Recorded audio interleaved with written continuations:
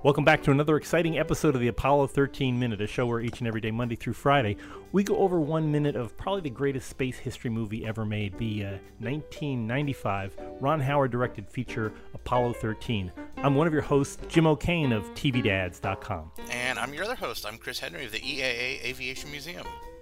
And Chris, this is a very home-based one. We're looking at a lot of stuff going on in the Lovell household while Marilyn continues to listen to all the bad news coming out of Jules Bergman's mouth on the TV set, and it just she has to figure out what to do next. And you know, one of the worst things she's got to do is tell her kids.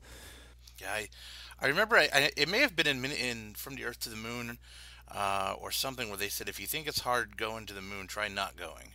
Yeah. And the wives that stayed home, that's.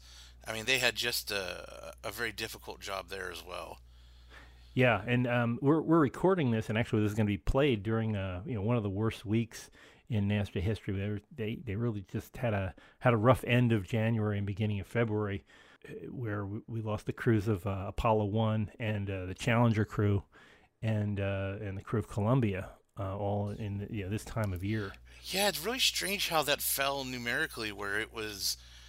Two within like 2 days of each other, and then like a couple days later, February 2nd, I think, was Columbia, if I'm correct, or vice versa. I think it was the first. I may be wrong. Yeah, something like that. But it was just really strange how they all kind of fall right in the same week, really. Yeah, and then at the end of the month, there's also. I mean, they don't really count it as a space disaster, but they lost Charlie Bassett and Elliot See. In a plane crash in St. Louis during the flight of Gemini 9, and that was the prime crew, just like Apollo 1. They lost the prime crew just a couple of weeks before launch. Wow. So, it's really hard stuff. And, like you said, staying behind, I mean, what Marilyn has to deal with is the same thing that she saw her friends and neighbors, Pat White and Betty Grissom, they had to deal with the loss of their husbands and how to handle it with their kids. Yeah, that's unreal. So I'm glad the movie really touches on that too, of seeing not just the astronauts themselves, but also the staff, the support crew is worrying about it, and also the families. Yeah, and I think it does something else really good in this movie. Is I think they give you an idea that this mission was going on and this was crazy, but life back on Earth was moving too. Yeah. By doing the home front sort of feel to the movie, the kids still had to go to school and they still had to, go on with their normal life. Meanwhile, their dad was out flying this, mission to the moon. Yeah. And watching Marilyn through this, she does it the way I've always heard that you're supposed to deliver bad news is tell somebody they're about to hear some bad news, and she tells her youngest son Jeffrey that there's some bad news that your dad was going to the moon, but something broke, and then the callback to, even the kids know about what happened on Apollo 1, but his dad had talked about it. I'm not sure if you've ever had I'm sure you've had to deliver bad news to people, and knowing this as a tactic, just being able to tell people, prepare yourself, there's going to be some bad news. That way they can react a little bit easier to it, or not easier to it, but they're more prepared for it when you deliver the bad news. Really good acting on the part of the little boy there. I thought he really, doing the pausing and doing that, you can almost see the wheels turning while he's considering what the next line's going to be. I was really impressed by the young people that were actors and actresses in this, because it really came across pretty seamless, in my opinion. That you really believe they have known each other forever and they were a family. I mean, they really did a nice job with it. Yeah, and considering they all met like the week before, right? They Yeah, doing this. It's like, here, show up on set and say these lines, but they act, and they act like kids too. They don't act like kids acting like kids. Right. We've all we've all made a bed sheet fort and shined lights up in the up in the ceiling and things like that. So it seems like a normal thing for kids to do. One thing that keeps hitting me about the bed sheets that he has with the spiral nebula and and like the gas giants in there. I'm pretty sure that used to be the floor on. I know they're all gone now, but do you remember the Borders bookstores, the kids department? Oh yeah, you're right. They always used to have these gas giants and galaxies twirling. I just keep thinking, did they do this in the same run that they did the Borders books carpeting? It's very, very closely inspired, at least. And yeah. It's sad that we're sitting here like, remember bookstores? Yeah. I remember, a terrible thing. Not to derail us too much, but I remember a cool Friday night was me and my buddies would go up to Borders, and that was kind of your evening. You'd spend the evening, get coffee or whatever. And you just kind of wander through and see what's in the new space and technology section, and what the computer books were, or what the game stuff. Yeah. It was, and you'd always look for the couches. Where's a good couch? And people would just camp out.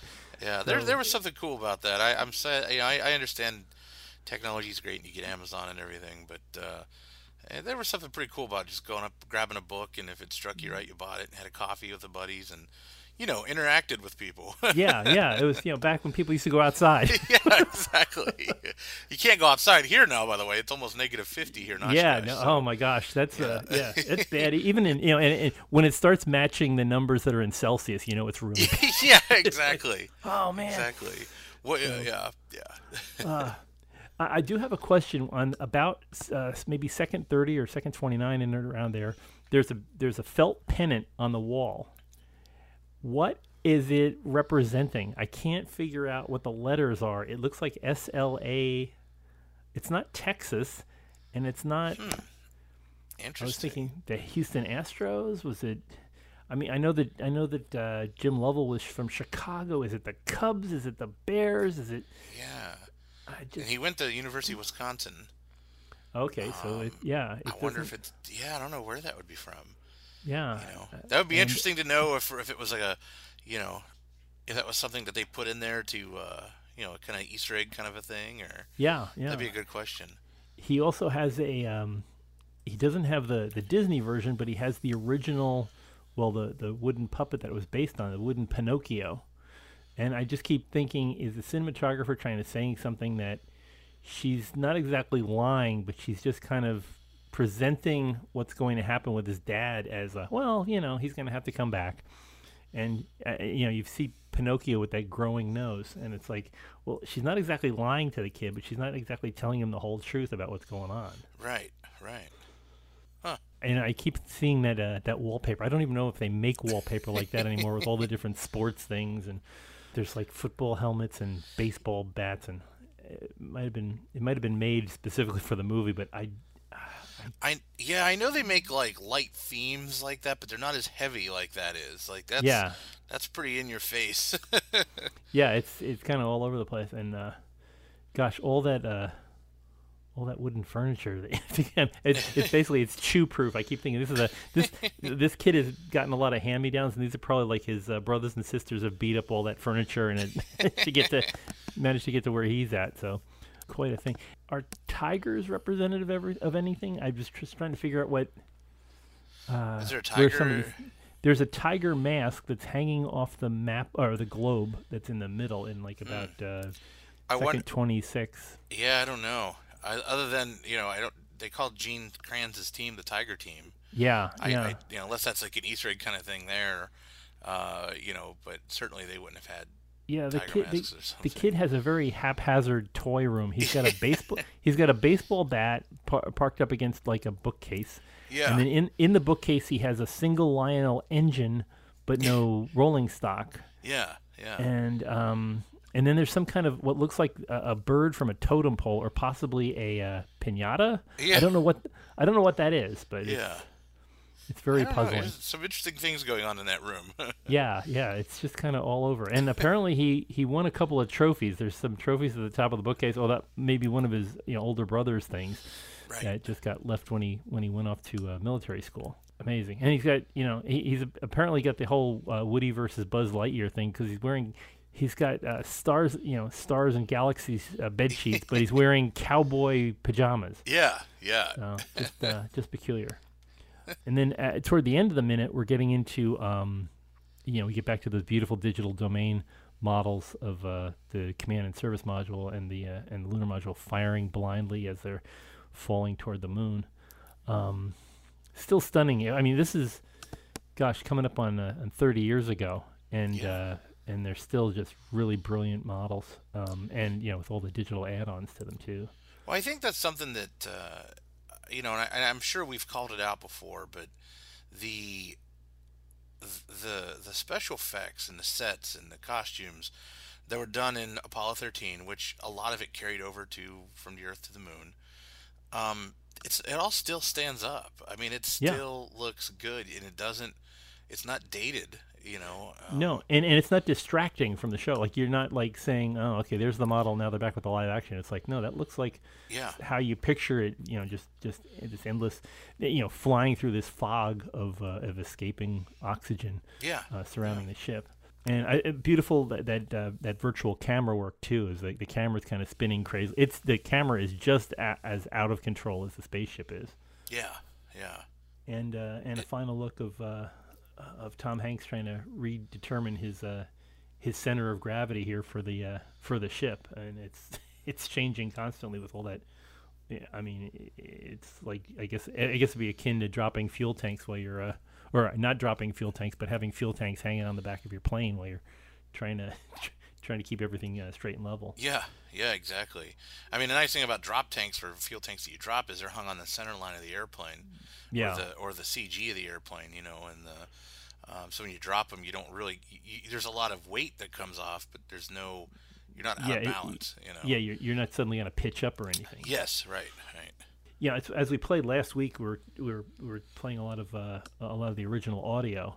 It's amazing how close all of this stuff is. That he's explaining that it feels like you're trying to drive with a dead elephant on your back, and I can imagine how sluggish it must be. It must be like having like towing a trailer with two flat tires. Yeah.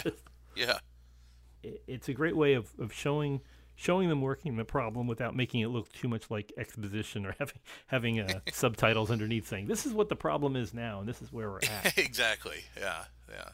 But generally, a good minute. I mean, I do like the fact that we're spending more time at the house and we're seeing what's going on with the people involved. Yeah. I still, all the way back, I meant to bring this up last week, but I can't figure out what the pillow is on Marilyn's couch. It looks like a design of Tinker Toys, with the little sticks plugged together and the little, those little wooden ball things. I can't figure out what the design is. I've looked at it. I've flipped the picture. I've tried zooming in on it. I don't know what it is. It's just, it looks like a differential to me. I don't know. That's weird. I wonder what that is. Yeah, it's like something like those, the Dolly picture of relativity. It just I don't know, but if anybody has any ideas, please write back to us. We're always available on social media at the Apollo 13 Mission Control on Facebook or at Apollo 13 Minute on Twitter. I'd love to hear your thoughts on these things. Also, if you haven't missed any of our previous episodes, you can always find them at the big site apollo13minute.com. It's right there on the web. You can look at all the previous episodes right there. Or if you haven't already, go to iTunes or Google Play and you can subscribe just by typing in the search bar for Apollo 13 Minute and click subscribe, and you'll get us hot and fresh every day. But we're going to go keep exploring how they can get the LEM under control and what's Jack doing up in the command module tomorrow. So join us back here tomorrow. It looks like we're coming up on loss of signal in about 30 seconds. So we'll see you here tomorrow on the Apollo 13 Minute.